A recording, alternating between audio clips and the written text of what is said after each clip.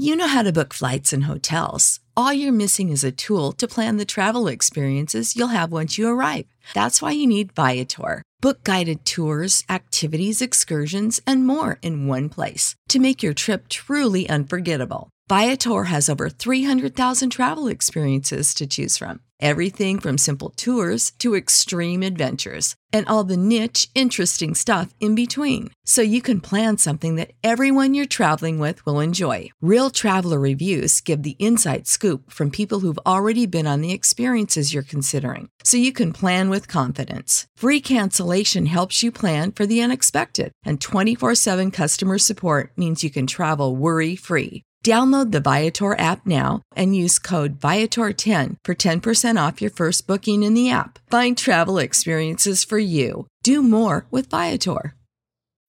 When you need mealtime inspiration, it's worth shopping Kroger, where you'll find over 30,000 mouth-watering choices that excite your inner foodie. And no matter what tasty choice you make, you'll enjoy our everyday low prices, plus extra ways to save, like digital coupons worth over $600 each week. You can also save up to $1 off per gallon at the pump with fuel points. More savings and more inspiring flavors make shopping Kroger worth it every time. Kroger, fresh for everyone. Fuel restrictions apply. My Seven Chakras, episode 243. Trust yourself. The seven chakras, swirling vortices of energy, positioned throughout our body from the base of the spine to the crown of the head. For thousands of years, this ancient wisdom has been passed on from master to disciple. What are the functions of these energy centers? And could these chakras help you unlock your destiny and find your true purpose? Welcome to My Seven Chakras. And now, your host, Aditya Jai Kumar. What's up, Action Tribe? AJ here, host and founder of My Seven Chakras, the show where we dive deep into the ancient world to uncover nuggets of wisdom that will surely transform your life. So if you are new to this show, then I want to give you a warm welcome. Now, most of you listen to the show on a regular basis, but not all of you know that we have a Facebook group called Action Tribe. Action Tribe is a supportive community for people who want to heal spiritually, mentally, emotionally, and physically. Our group provides members with a safe space to ask questions, share resources, provide feedback, and most importantly, take action. Every day, you get a new challenge that correlates to a particular aspect of your life and a particular chakra. All you have to do is read the post, decide what action you're going to take, and just do it. So if you have been procrastinating in your life and you've been wanting to make a change, but you just don't know how, then Action Tribe is all you need. To join us, either search for Action Tribe on Facebook or go to my7chakras.com/tribe. That's my7chakras.com/tribe and hit request. Most members get access within a day's time, so it's going to be super fast. And I'm ready to see you on the inside. And with that out of the way, we are now ready to welcome our special guest for today, Dr. Brian Boxer Walkler. So Dr. Brian, are you ready to inspire? I am. Wonderful. So Dr. Brian Boxer Walkler, MD, or Dr. Brian, as his patients affectionately call him, is considered America's TV eye doctor, having appeared on Today's Show, The Doctor, Good Morning America, CNN Extra, as well as many local news channels across the country. Dr. Brian has authored 3 best-selling medical books, is a WebMD editor, and has given 230 scientific talks. He was selected to give a distinguished TEDx talk as well. He has an international reputation as an authority on keratoconus or LASIK and other advanced vision correction procedures. So Action Tribe, you're in for a special treat today. Dr. Brian, thank you so much for joining me. It's a real pleasure, AJ, to be here. Thanks for having me. Wonderful, wonderful.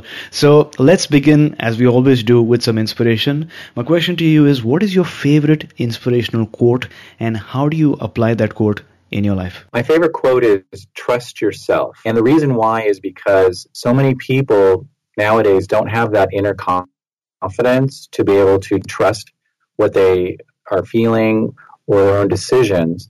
And we're going to talk about that too, because the book really does touch upon that, the book Perceptual Intelligence, that we're here to discuss too.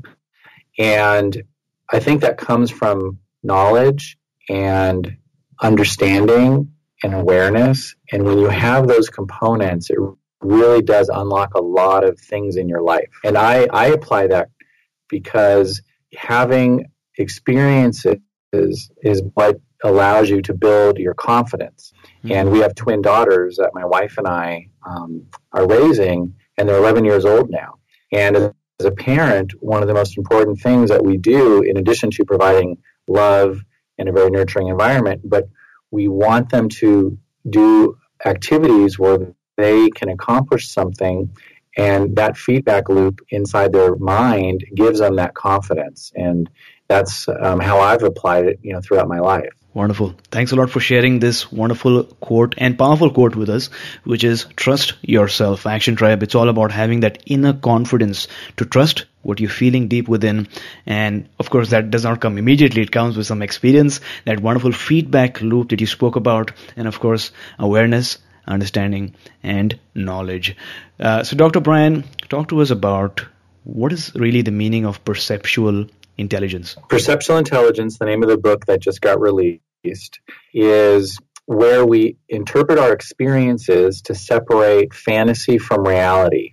Or really another way of thinking about it, it's like having a built-in BS detector in your head so you can make better, smarter decisions in your life. Got it. And I'm sure that all of us want to be able to make these smarter decisions in our life because, we come across so many stimuli, people, interactions, experiences, and we want to be able to distinguish from reality and what is fantasy as well. But before that, I want to ask you this question. How did you go from being a surgeon and an ophthalmologist working in the field of vision correction to writing a book in the field of perception? What's the story behind that? I get that question a lot because on the surface, there doesn't seem to be an obvious connection. And I still am an eye surgeon. I'm still doing all these procedures that you mentioned in my introduction. Right. But the reason for the book goes back well before I was even a doctor. I have to take you all back to when I was in 6th grade in elementary school, where I secretly checked out from the library the Judy Blume book called Are You There, God? It's Me, Margaret. And it's a coming-of-age book for girls. And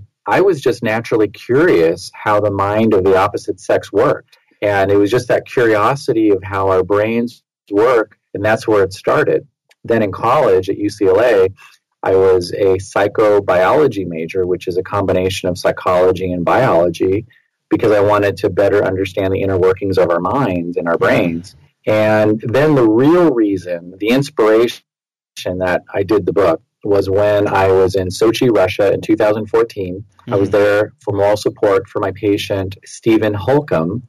He's the U.S. gold medal Olympic champion bobsledder, and he had a condition called keratoconus, where the cornea, the front part of the eye, bulges out uncontrollably and can cause a tremendous amount of distortions and night vision difficulties and really just ruin somebody's life. Right. Well, I had treated his condition with these procedures that I had developed and pioneered, and he came back from basically being legally blind, and that's when he won a gold medal in Vancouver at the Olympics there in 2010, and that's why I was in Sochi for moral support. While I was in Sochi, I witnessed more than Stephen winning 2 bronze medals in bobsled, but I also saw how Vladimir Putin was manipulating the world's perception of himself compared to what he was really doing. And that's when I started writing, and that was the genesis for the book. Got it. So thanks a lot for sharing that backstory. It's really amazing to note how it all started. And what I get from it is it all started from the curiosity that was within you to really understand the inner workings of the mind. And when you shared the story, what came to my mind was the book that I'm reading now, which is basically a biography of Leonardo da Vinci, who was so curious. Everything that he did was based on his curiosity, but also he was really passionate about eyesight, vision, lighting, and how light behaves in different conditions. So, it usually happens that when I'm interviewing a person, especially yourself in this field, I'm usually reading some book that correlates or something that might help me understand, what we're talking about today. So thanks a lot for sharing that story with us. Could you provide some everyday examples of how our emotions or memories even might influence our perception of reality? Definitely. I'll start with a very funny one. Sure. There's a coffee that is called Kopi Luwak, and it sounds very exotic.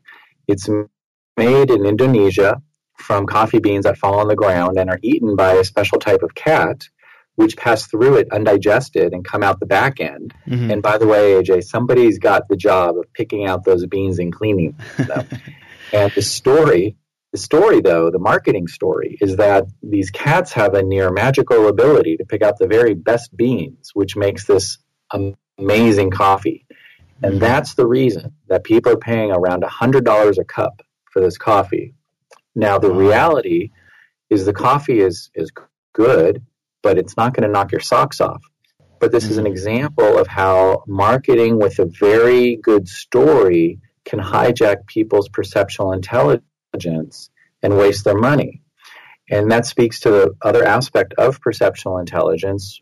And I'll explain, there's two components. There's the analytical component, which is having critical thinking skills and not accepting everything as fact. But then there's another component too, which is intuition and your gut feelings, which is on the opposite side of the perceptual intelligence spectrum, because we oftentimes, when we're waking up or falling asleep, or just sometimes ideas hit us, and research is really now well established that backs us up, that when you're receiving these ideas, you should, at the minimum, pay attention to them and not just immediately discard them, because more often than not, the information you're getting is going to be helpful. It's going to be correct. And even in investing, it's been shown that people who invest with their intuition have been very successful. And probably the highest profile person is George Soros, who credits a lot of his success to his intuition when it comes to investing. So I'll tell you an interesting story too with my experience with intuition. So when I was at UCLA, I was also on the speech and debate team, and we were coming back from a tournament. We were driving on the freeway, and normally I always wear my seatbelt. And all of us were packed into the station wagon that had been donated by an alumnus, and the seatbelts were stuffed, in between the seat. So really hard to get to, and I just figured, just too much work. I'm just going to go without the seatbelt. So we're speeding down the freeway in this old station wagon, and then suddenly I just have this gut feeling of I should just put my seatbelt on. So I just, then fought the seats to squeeze my hands through there and get that seatbelt out, and I put on my seatbelt. No more than 30 seconds later, we blow a tire, and the whole station wagon starts spinning around on the freeway and goes off into a ditch. And if I hadn't worn my seatbelt, at the very least, I would have been spun around inside the car, like loose change in a dryer. But at the worst, I would have been ejected from the window. And then who knows what would have been the case with that. So that was just an example of me getting a gut feeling and then acting on it, and potentially saving my life. Got it. So as you go back to that moment, that day on the bus that you speak of, what made you put on that seatbelt? Was it your intuition? Yeah, it was. I just had this gut feeling, or that just hit me, and an idea just came to me. It was like this intuitive epiphany, very strong, that I should put my seatbelt on. And I hadn't even been thinking about it. I was talking to my friends. We're all squeezed like sardines, into the station wagon with all the rows. And that's when I started acting on it. Wow. It's such a powerful example of why we should start heeding to the messages and signs or the nudges that we get from time to time, right? And not ignore them, because over time we start to learn how to recognize, like you did on that fateful day, these signs. So thanks a lot for sharing. So Dr. Brian, another term that I came across when going through your book was the perceptual filter. So could you talk to us about what a perceptual filter is and how does that influence our perceptions? It's really how our mind is experiencing everything from watching TV to reading stories on the internet to hearing your friends tell you information, among other ways. And we're always filtering everything. Okay. So when we talk about perceptual intelligence, that ability to separate what's real from not real, we have to also recognize and be aware and conscious that there are aspects of each of us that can bias or affect our ability to make these right interpretations of what we're filtering. Mm-hmm. So, for example, emotions is one component, how we were brought up, religion, DNA, psychology, and other factors. And I would say of all those factors that can tamper with our ability to have really good PI, abbreviated for perceptual intelligence, I would say is emotions. Mm-hmm. And I'll explain one story of a comedy website called The Onion, which some of you may have heard about. Yeah. Very funny. They do great stuff. Well, they put out a joke press release stating that Johnson & Johnson, the makers of Visine, have now come out with eye whitening strips. Okay. So people started calling the company saying, well, where can I buy these? And the company said, well, we don't make them. Then people started calling my office because I developed an eye whitening procedure for people that have bloodshot eyes or brown spots or yellow spots on the whites of their eyes from sun damage or sun exposure over time. Mm-hmm. And my staff said, these strips don't exist. Some of the people then said, can I just go buy the Crest teeth whitening strips and put those in my eyes? And my staff said, no, that's dangerous. Don't do that. Right. But this illustrates how when emotions are tied to the perception, it can lead people off the rails and perhaps into dangerous territory. And people who have discolored eyes from the sun, it's a very serious, real emotional experience for them because people think that they're high or they're drunk or they're tired or they're not well, and they get the questions all the time or the looks from people. So it really affects their self-esteem and their self-confidence. And that's why sometimes those emotions can lead people in that direction without being aware their emotions are driving them to perhaps pursue something and do something that could be potentially outright dangerous. So when you're more aware, at least, if you have emotions driving a direction that you're going in, then you can at least take a pause and evaluate and be critical about it, and then see if this really is representing the truth and if this really is something you should be pursuing. Got it. So it's all about, like you said earlier, building that awareness of certain biases that exist in our mind.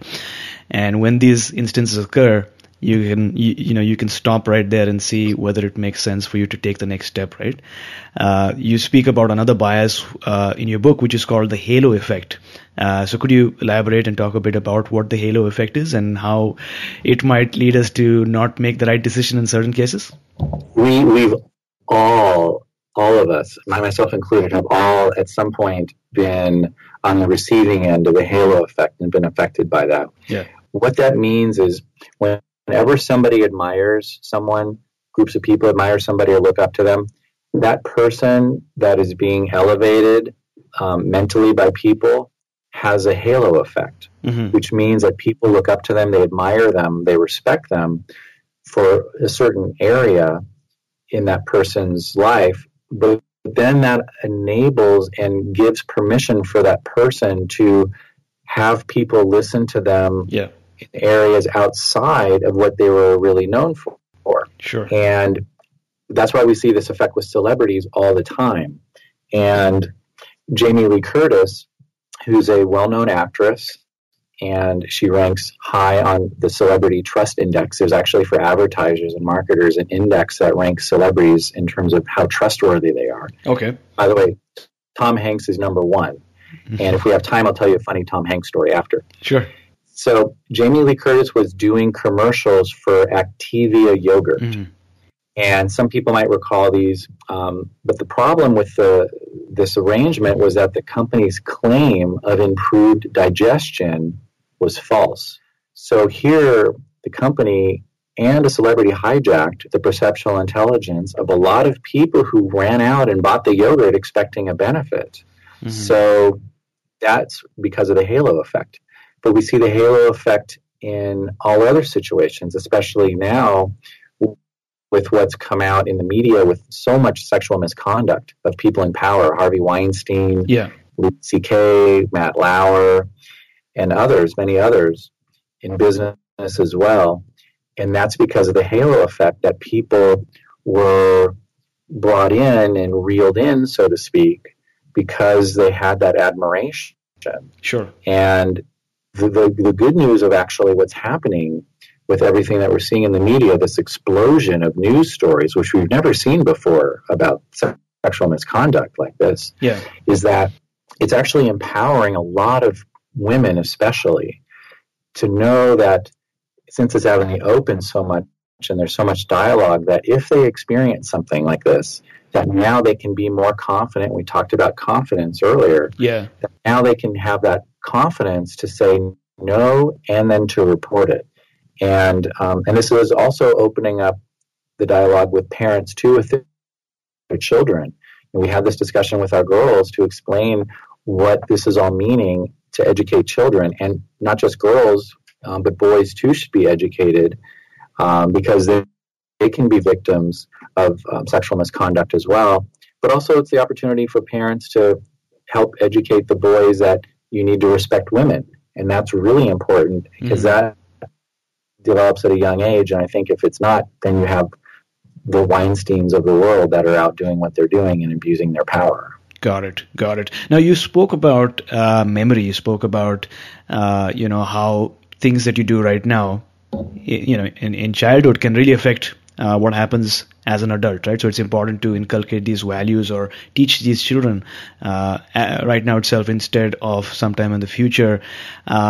Let's talk about memory now, because in your book you mentioned that sometimes a vague memory or a painful incident can affect our ability to perceive reality. So are there any examples that you've seen over the years about this situation? Sure. I think if somebody has a bad experience, then, and I'll give you something just very simple. If somebody had, when they were drinking and they had a really bad hangover from white wine, and then they come around even as an adult and they smell white wine, that can make them react poorly and feel like, this is a toxic substance to them. Whereas someone else may drink white wine and say, oh, this is the best white wine I've ever had in my life. Right? Same wine, but two totally different experiences. And one is because of a rather unpleasant memory of having a hangover when they were younger by, drinking the wine. So, but there's lots of experiences too.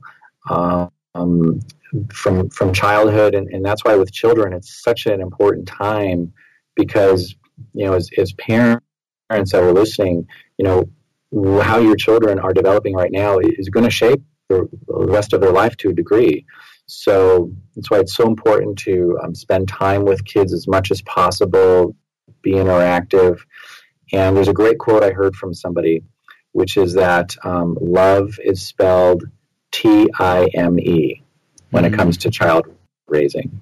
And that just means spending time with them. And it's not so much being with them and you're on your phone looking at stuff. It's being with them and interacting and doing something jointly with them. Like, for example, when we're done today, AJ, I'm going to be going home and making gingerbread cookies with my daughters. Wow. So that's just an example of just being with them and together doing something, and it's important. Oh, absolutely. And your story reminded me of a story I heard from Tony Robbins, I think, a couple of years back, where he mentioned why he does not like beer. In fact, he finds it disgusting. And that was because when he was a kid, his mom, he wanted to try out beer, right? So his mom said, here you go. Here's a whole glass of beer. And he tried it out and he sort of spat the whole beer away because he tried too much, right? But that caused such a, it affected his mind in such a way that it sort of connected beer with bad taste and disgust, and that stuck with him. And because of it serves him, right? Because as on today, he doesn't have to have beer. He doesn't crave for beer. So absolutely, completely agree with with you saying that the experiences that we have as children in the youth really define what is going to happen to us in the future. So, Dr. Brian, moving from individuals now to moving to groups, how does perceptual intelligence play out in groups? For example, I've read that you, in your book, you speak about sports teams. Sometimes you have these sports teams that are always winning, no matter what. They're on, winning streaks, whereas some of them are constantly on a losing streak, right? And of course, there are many factors that can play into it. But how does perceptual intelligence play a role here when we're looking at not one person but a whole team? The book really goes through this, and I'll give some examples too to explain and answer the question. When you have athletes that are working together as a team, it's really a great example of the sum is more than just the parts together. Yeah. And there is an energy. Every person, every body, right, every living thing has an energy. Mm-hmm. And when you have people that are so in sync with each other, the energy between them all can be unstoppable. Mm-hmm. And that's why teams can be on an incredible winning streak. And, when you have athletes, when they're well-trained, well-coached, and they're prepared, and they're all working together, it's a beautiful thing. It's a thing of beauty. And one sport that I still do, that I did in college, was being on the rowing team. Okay. And I always like to think of that as the epitome of working together as a team, because everybody in the boat who's rowing, let's say an 8-person boat, everybody needs to be doing the exact same thing, or the boat's not going to go as fast as it could. And as any sports team has that similar dynamic. And it works in the opposite way too, where if people are not confident and mentally they think, there's no way that we can beat this team. Yeah. And one person saying that, it can start permeating and poisoning the energy of the team. And then it becomes a self-fulfilling prophecy. So the mental state and preparedness and visualization, which a lot of elite athletes do, is so, so important. And one of the people who was kind enough to write an endorsement for the book Perceptual Intelligence was one of Stephen Holcomb's teammates, Kurt Tomasevich. And he explained that when Stephen Holcomb and their 4-man team, when they were getting ready to go to the Vancouver Olympics in 2010, sure, they had cleaned up all through the season. So, as they went in to the Olympics, they had such confidence that they just knew that they were unstoppable. Mm-hmm. And again, we talked about confidence that comes from experience. So when you have these experiences, it really changes your mental outlook. But this is something that everybody can use. The everyday person can do something similar. And one of the things that all these athletes do is they will visualize when they're in a quiet place, maybe laying in bed, getting ready to fall asleep or waking up. They'll close their eyes and they will play a movie of what they want to see happen during the actual sporting event. And Stephen Holcomb was able to visualize every turn on every track in the world. Mm-hmm. He was so good at that. But that's something that people can do too. So if you want to have a better relationship, you can visualize seeing that relationship how you want it to be with that person, and seeing things, activities that you're doing with that person that are fun and pleasurable and going well. That's just one example of how everybody can use the technique of visualization. Mm-hmm. Or if you want to visualize seeing yourself doing better in business or doing better at your job or achieving more goals, you see yourself doing this. It's an internal movie that you play. So, and that's something that everybody can use to their benefit. It's not just for elite athletes. Oh, absolutely. And I love how you framed it, how you phrased it. Every living thing has an energy, and that when people are in sync, they are literally unstoppable. So it's not just one person action tribe. It's the entire team. It's the entire army. It's the entire workforce. When they are in motion, they stay in motion. And sometimes that can be intimidating for the other team, because they note the energy. They can feel the energy. They can feel the victory, and that really is a prophecy that fulfills itself. And thanks a lot for sharing this wonderful strategy or this technique, which is visualization, because it really helps build the confidence needed to win the game. And again, this phrase comes to my mind. I think it was Tony Robbins who said it, when he mentioned that the brain does not know the difference between something you vividly imagine and something that is real. So exactly. And I'll just give you another story here. In my practice, all the staff are always in sync with each other. Mm-hmm. What drives us is to help people, whether it's with keratoconus or with the eye whitening procedure or other procedures that I do to help people with their eye issues. And everybody here has that inner desire to help people. Mm-hmm. And so when you have everybody really with the same goal, on the same page, their heart is in the right place. Yeah, we hear this all the time, and this is something that every organization can tap into. Is when people say, "I've never been to a doctor's office like yours ever before," and people fly in from all over the United States, Canada, other countries all the time, and everybody says that, and it's just reflecting that harmony among everybody in the organization. And as organizations grow, it can be harder to do that, but it could be achievable. And there's some great companies out there that have literally thousands of people, but they have that same sort of harmony.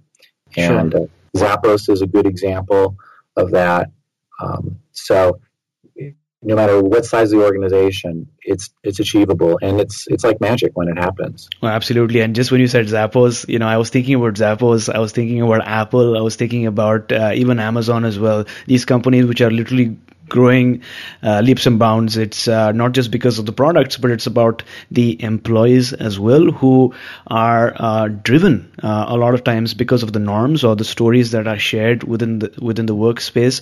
But in your case, Doctor, the fact that you have employees that are driven and have a common vision and goal and purpose, is this something that you keep in mind during the recruiting stage when you're hiring them, or is it something that grows as time passes, as the employees in the organization and gets to know more about the leader as well as the other people working here?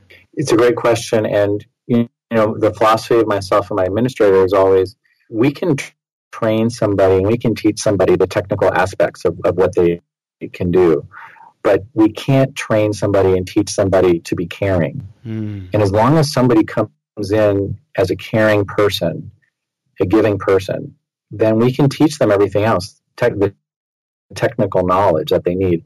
If somebody comes in and they don't have that inner quality in their heart and their soul, sure, I don't think we can really give that to them. Got it. I think that's powerful, and I'm sure a lot of entrepreneurs and small business owners listening to this episode can take that note as well. The next time they're making a hiring decision is to note that skills, they can be taught, but make sure you're hiring the right person for your organization. So Dr. Brian, let's talk about the workings of a cult now as it relates to the concept of perceptual intelligence. Why do people join them in the first place? It's typically because somebody is either in a funk or they're having a bad phase in their life with their family and they're feeling very isolated. So in being lonely, Billy Joel has a really great song, Piano Man. And there's one lyric that says, they're sharing a drink they call loneliness, but it's better than drinking alone. And loneliness is really a very, very, very difficult place for somebody to be in because many reasons. But when they have a cult or somebody from a cult come in, and cults understand this, they have this down to a very, very exact science, how they recruit and who they target. They will provide the person with unconditional love, which they know the person is not receiving in their personal life. And that immediately draws the person in because everybody wants to be loved and liked. So they provide that. And already now we start to see the perceptual intelligence of the false of separating reality from fantasy fracturing, because now they're thinking that this is a genuine love that they're receiving from people in the cult, when it's not. But the emotions, which we touched on earlier, are now bubbling up, and it's helping to connect and make them and cloud their ability to understand what's happening. And the cults do this. And then they also at times will even allow people to start over and give them a brand new identity, sometimes even a new name. Right. And so if the person was unhappy with how their life was before, it's like saying, we love you, you're wonderful, and you know what? You can start over. We'll allow you to have a new you even. Sure. And so this is very seductive and very attractive, and that's why cults can be so powerful to bring people in. And we talk about that in the book, and we talk about some, pretty harrowing situations. Dr. Marvin Galper, who is a psychologist, we interviewed for the book, and he explains that, this is a very challenging thing because, he would go in with a team of extractors. It would look like the Navy SEALs, right? Yeah. Like rescuing somebody. Sure. In the cloak of darkness in the middle of the night, they would break into a house where the cult was, because parents would hire them to extract their children, and they would get the kids out, and then they'd have to. Dr. Galper would deprogram them, and that was his expertise with cult deprogramming. And then he made the point, though, is that it's so important once they're done that they go back to an environment in the family where it's going to be nurturing and provide them what they were lacking. Otherwise, they can fall back into the cult situation again because of the need to be around people that are providing, the nurturing love environment. So that's how cults really prey on people, and it can happen to anybody. I don't think any parent ever thought that had a child in a cult thought that, oh yeah, my kid's the type of kid who's going to go to a cult. Nobody thinks that.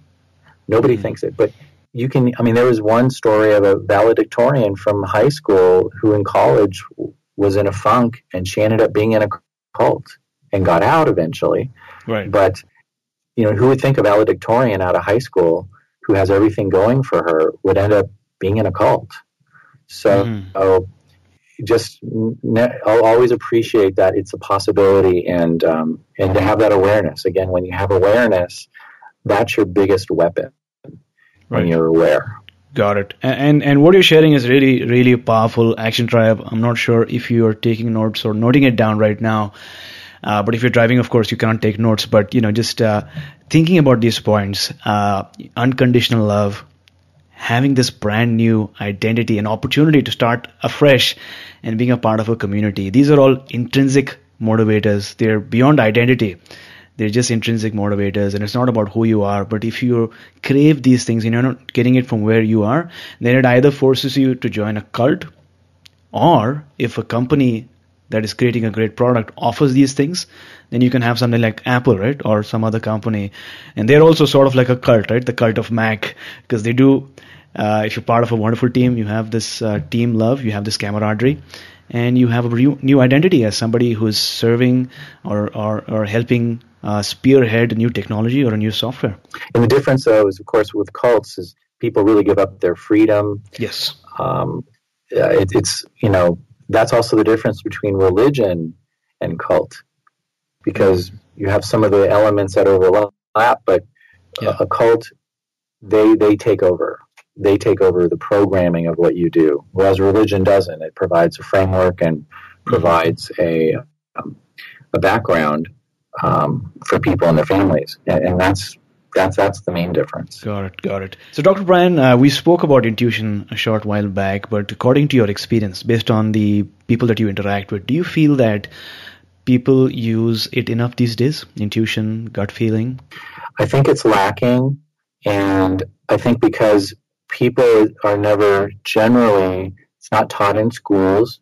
Like we learn how to be analytical in schools, which is a lot less now than it used to be.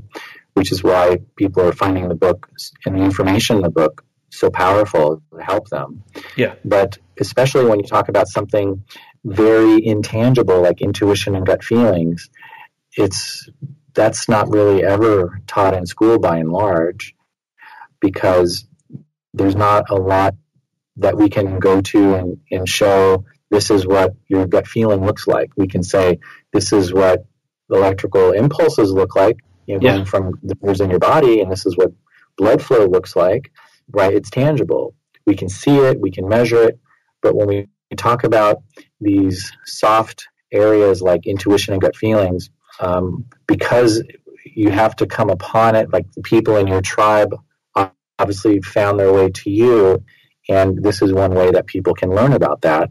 Mm-hmm. But usually, if you don't have the lucky enough experience of like being in your tribe, people may not have any idea of that, and that it's something that they should pay attention to. So we are having, I would call it not a constitutional crisis right now in our country. It's really more of a perceptual crisis in our country. And people not being in tune with their intuition and gut feelings is part of that. Thanks a lot for sharing. Now, Dr. Brian, for someone listening to the show right now, if you had to share one action step for improving his or her perceptual intelligence, what would that be? What would you encourage our listeners to do right after this episode?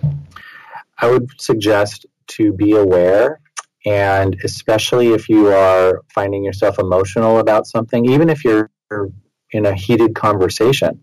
These days we don't talk to people the way we used to. It's like people are yelling because they feel so strongly about their positions, regardless if it's politics or about a product or anything.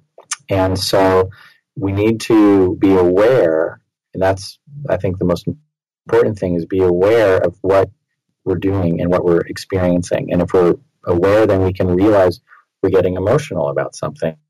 Then we can at least take a 3-second pause, three deep breaths. And when you take 3 deep breaths, as you know, you start to change the physiology in your body and in your mind. And you can start decompressing what was otherwise building up. Mm-hmm. And that can reverse the direction of the emotions by just taking those 3 deep breaths. And it allows you that moment that you need to be able to not continue down a road, which if it was going in the emotional direction, it might be something that could lead you to say something that's regrettable or to do something that's regrettable because it was so emotional. So there you go, Action Tribe. It's all about being aware of the situation, being aware of the biases that might be there in your mind. It's about using your gut feelings more, and it's all about breathing when you really need to deeply. So access the show notes for today's episode to read the inspirational quotes, the book recommendations, and other nuggets. Go to my7chakras.com/243. That's our website, my7chakras.com/243. Obstacles cannot crush me. Every obstacle yields to stern resolve. This is a wonderful quote by Leonardo da Vinci. Action Tribe, obstacles come in every person's life. That's one of the reasons why I focus on stories about challenges on our show, to show you that you are not alone in these tough times. But you must remember that these challenges are here to strengthen you physically and mentally, because once you overcome them, life will never be the same again. You may be in a situation where you don't know what to do next, but that's all right too. Don't avoid seeking help or assistance from others. Sometimes when the problem is looked at from a different vantage point, from a different perspective or a different viewpoint, it might not be so bad after all. So take help, don't give up, and remember that every obstacle in your life yields to stern resolve. So Dr. Brian, take us back to a time in your life when you had to face a big challenge. How did you confront it, and what steps did you take to overcome that issue? I had an experience in my professional career that I was asked to give a TEDx talk about, actually. And so I'm going to explain is detailed in a TEDx talk that can be found on YouTube by searching my last name, Boxer Walkler TEDx.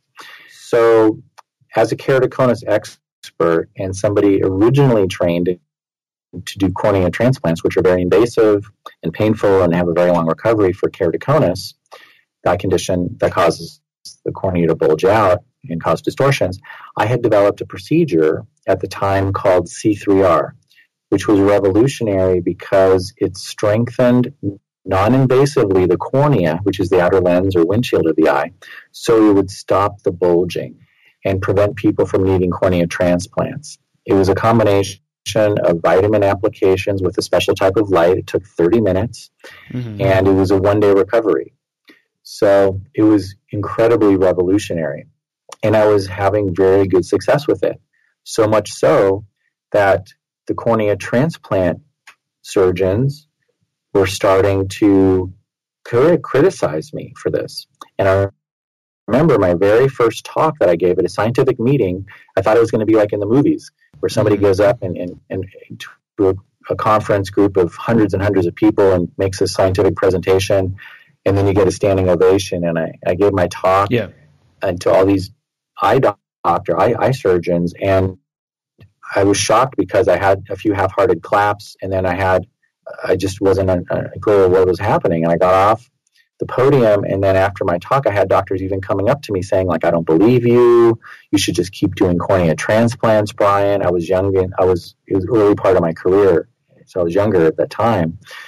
And I mean, this was very challenging for me because, here I had been somebody, my previous presentations and my research, been well received, and now suddenly I was getting ostracized from the field, just hammered, and doctors telling patients who were thinking about coming out to see me, oh, don't go do that, what he's doing. They'd even say what I was doing was illegal and I should be put in jail. And they were telling other doctors this too. So all this stuff was happening in my career, and it was a pretty dark time. So I had this discussion with my wife of whether I should just give up doing the C3R procedure, because then I would be back in the quote-unquote old boys club, and things would be smooth sailing again.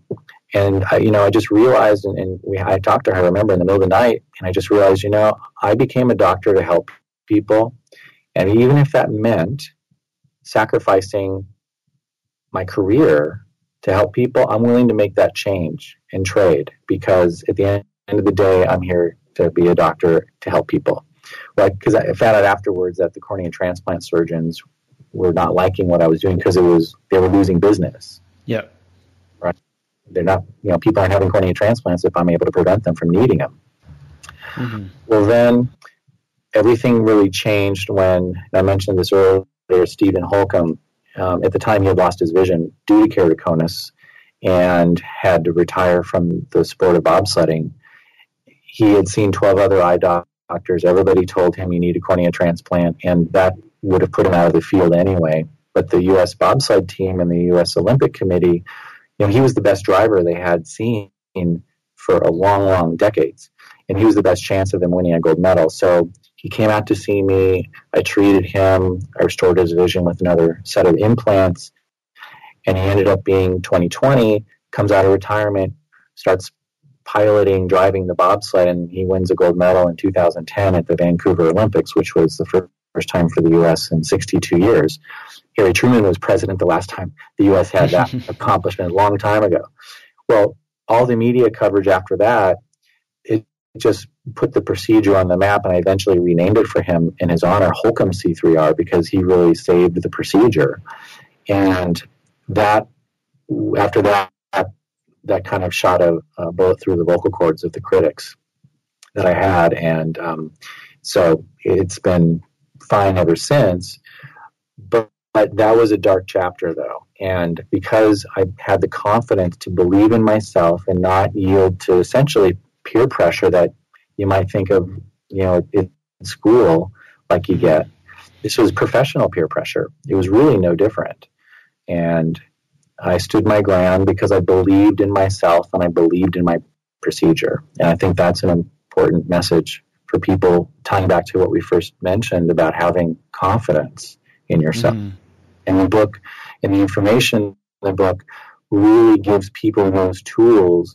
And it's like little flashes go off in their head mentally after they get through this information in the book, because it helps people see things in a whole new light that they never saw before, and it gives them now this power to have control and more confidence. Wonderful. Thanks a lot for sharing this really inspiring story. And many of our listeners listening to this episode right now, even though they might not be from your field, they will surely be able to relate to this situation where you developed a new procedure, C3R, which was amazing because it prevented cornea transplants and it had a short recovery cycle, just 1 day recovery.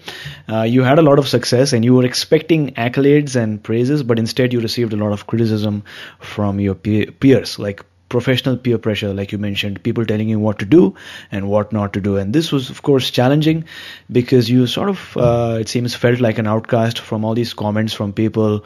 And then you just had this discussion with your wife about what to do next, right? So do you go back to your normal life and be amongst your peers, or take the risk and make the change for the good of all, for the people who you serve? And you sort of had this moment where you went back to the reason why you became a doctor in the first place, and that helped you gain the confidence and you resolved to, take action anyway. And of course, when you had this opportunity to help the bobsled champion who won the medal at the Olympics, that really helped you really strengthen your case, and all the critics were silenced. That is a superb example for all of our listeners listening to this show to listen to their intuition, listen to their gut feelings, and listen to people who they trust, whether it's your wife or your husband or your kids, as opposed to listening to peers who have nothing but to criticize you. So thanks a lot for sharing. My pleasure. And like I said, my TEDx talk is on YouTube to view it if people would like to. So there you go, Action Tribe. To listen to the entire TEDx talk, go to YouTube, type Boxer Wackler. We'll have the link up in the show notes as well, and you can listen to the whole or watch the whole video.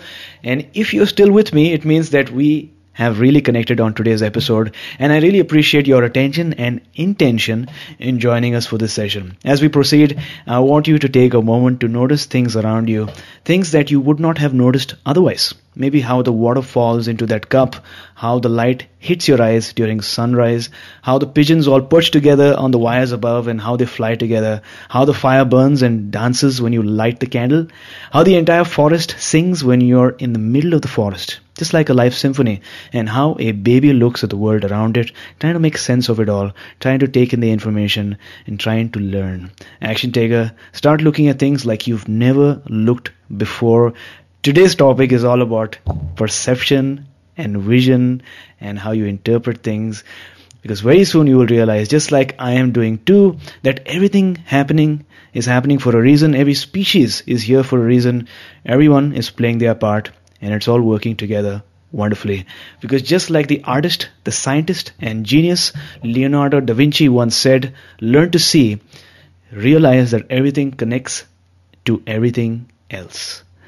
So, Dr. Brian, as on today, what is your life purpose? My life purpose is to help people. And it's not just as a doctor. This morning, I went rowing this morning, and once a week I have a big stockpile of socks in my trunk of my car, and I always, once a week, personally give out socks to the homeless. And it's just another way of trying to help people, because I believe that's my purpose.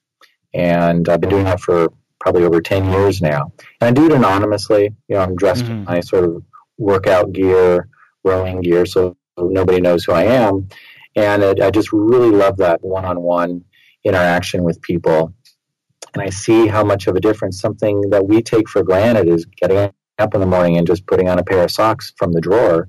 For people like this could be the biggest thing that is experienced, for them in a whole week. So it's just so powerful to be able to give back and to help people. And really, I give credit to my mother-in-law, who's so wise, and she has a great expression, which probably got me even in the direction of doing what I'm doing with the homeless, which is, it's just by the way the cards are dealt that you are helping and not being helped. That's really amazing. And of course, I strongly believe that when you plant these seeds of action, when you do something with no expectation in return, it always comes back in some form or the other. We don't know how, but that's just how the world works and how the law of attraction works. When you give with no expectation in return, it's like, things just come your way. So thanks a lot for really inspiring us to do something small, something simple. It doesn't have to be big, and nobody has to know you even did it as well. But, you're being watched. And with that, we've arrived at the very last round for today, which is called the Wisdom Round. So, Dr. Brian, what is the best advice that someone has ever given you? I would say the best advice that somebody ever gave me was, which is what I discussed in the beginning, is trust myself. And when you trust yourself, then you can follow the path that you were meant to be on. And sometimes people resist it, I think, at some point. But when you have these gut feelings, you have the intuition, that's something you need to pay attention to. And at the very least, acknowledge that you're receiving some information and evaluate it, and then see if it makes sense to act on it. But trust yourself. Believe in yourself. Got it. So name one personal habit that keeps you strong, keeps you going. Exercise. I've always been working out in sports one way or the other for most of my life. And I think that it helps clear the mind, helps clear the body. And great expression, if you don't use it, you lose it. And you need to use your body, and that helps your mind think more clearly too. I know if I stop exercising for several days, I start to feel in my head even a little bit fuzzy. Right. So, it's like flushing out the byproducts of metabolism essentially from everywhere in your body when you exercise, and you feel good. It's good for your body too, and it's good for your mind. So that's an important daily regimen for me. Great. So do you have a morning routine? I will work out before I go to work. So for me, that's always the best time. And, I'll stretch afterwards as well. And that's a routine for me too. Got it. So name one book that you'd like to recommend for our listeners today. Benjamin Franklin is a huge idol for me, and I would say his autobiography is a great book. I come back to that several times, can't read it too many times, and it's got so many important life lessons in his autobiography. Got it. I'm currently reading the biography of Leonardo da Vinci, but that's Benjamin Franklin is definitely next on my list. Really awesome personality. Action Tribe, I know how much you love our book recommendations, and I know that many of you get these books as soon as you hear them shared on the show, and that's why Audible.com is offering Action Tribe one free audiobook download and a free trial for 30 days so that you can get to check out this service if you haven't already. Now, Audible, in case you don't know, has many titles, 180,000 titles to choose from for your various devices, including bestsellers like The Chakra System by Anodea Judith, Autobiography of a Yogi by Paramahansa Yogananda, and A New Earth by Eckhart Tolle. To download your free audiobook today, I believe they have this book as well by the autobiography of Benjamin Franklin. All you need to do is go to my7chakras.com/free book. Once again, that's my7chakras.com/free book to start listening to your book. I might add, AJ, is for the audio of perceptual intelligence is, I've listened to a number of books as well that were narrated, and I always wanted to make sure that I would do my own book reading, and so on audible.com it's actually me reading the book, so Perceptual Intelligence. So wow, all my personality is in there too, and there's some funny things too. Awesome. So Action Tribe, we have Dr. Brian's book as well as on Audible. So you have options. So the book's name is Perceptual Intelligence, the Brain's Secret to Seeing Past Illusion, Misperception, and Self-Deception. You learned a lot today. This is your opportunity to dive deeper into the different topics as well as stories, really fascinating stories that Dr. Brian shares. So Dr. Brian, thank you so much for joining us today. Before you go, tell us one thing that you're really grateful for and tell us how we can find you online. I'm really grateful for my family and my friends and my health. And more importantly, really, is to be able to do what I'm doing, which is to help people. And the book is one way that I'm also helping people, very different type of help than in my practice. And, the book really elevates people's game so they can have what they want in life, whether it's better relationships, better job, better sex, more success, more happiness. And in a way, without the information in the book, people will have a hard time achieving those things because they keep repeating the same pattern. So the information there does elevate people's potential success in every area in their life. Oh, and people can find me at perceptualintelligence.com, and my practice information is at boxerwalkler.com. And we didn't have time to talk about the chapter on sex, AJ, but there is an amazing chapter on sex. So absolutely, do go get it now on Amazon or anywhere books are sold. So we'll have all the links up in the show notes. Action Tribe, this was a superb episode. A lot of stuff learned about the workings of the mind, of the brain, as well as biases that you need to be aware of. So, Dr. Brian, thank you so much for coming on our show, talking to us about perceptual intelligence and taking us one step closer to a human revolution. My pleasure, AJ. Have a wonderful rest of the day. You were listening to My Seven Chakras.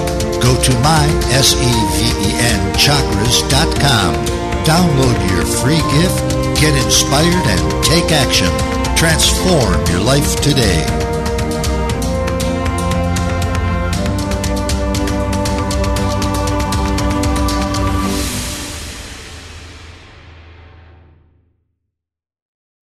When you need mealtime inspiration, it's worth shopping Kroger, where you'll find over 30,000 mouth-watering choices that excite your inner foodie. And no matter what tasty choice you make, you'll enjoy our everyday low prices, plus extra ways to save, like digital coupons worth over $600 each week. You can also save up to $1 off per gallon at the pump with fuel points. More savings and more inspiring flavors make shopping Kroger worth it every time. Kroger, fresh for everyone. Fuel restrictions apply.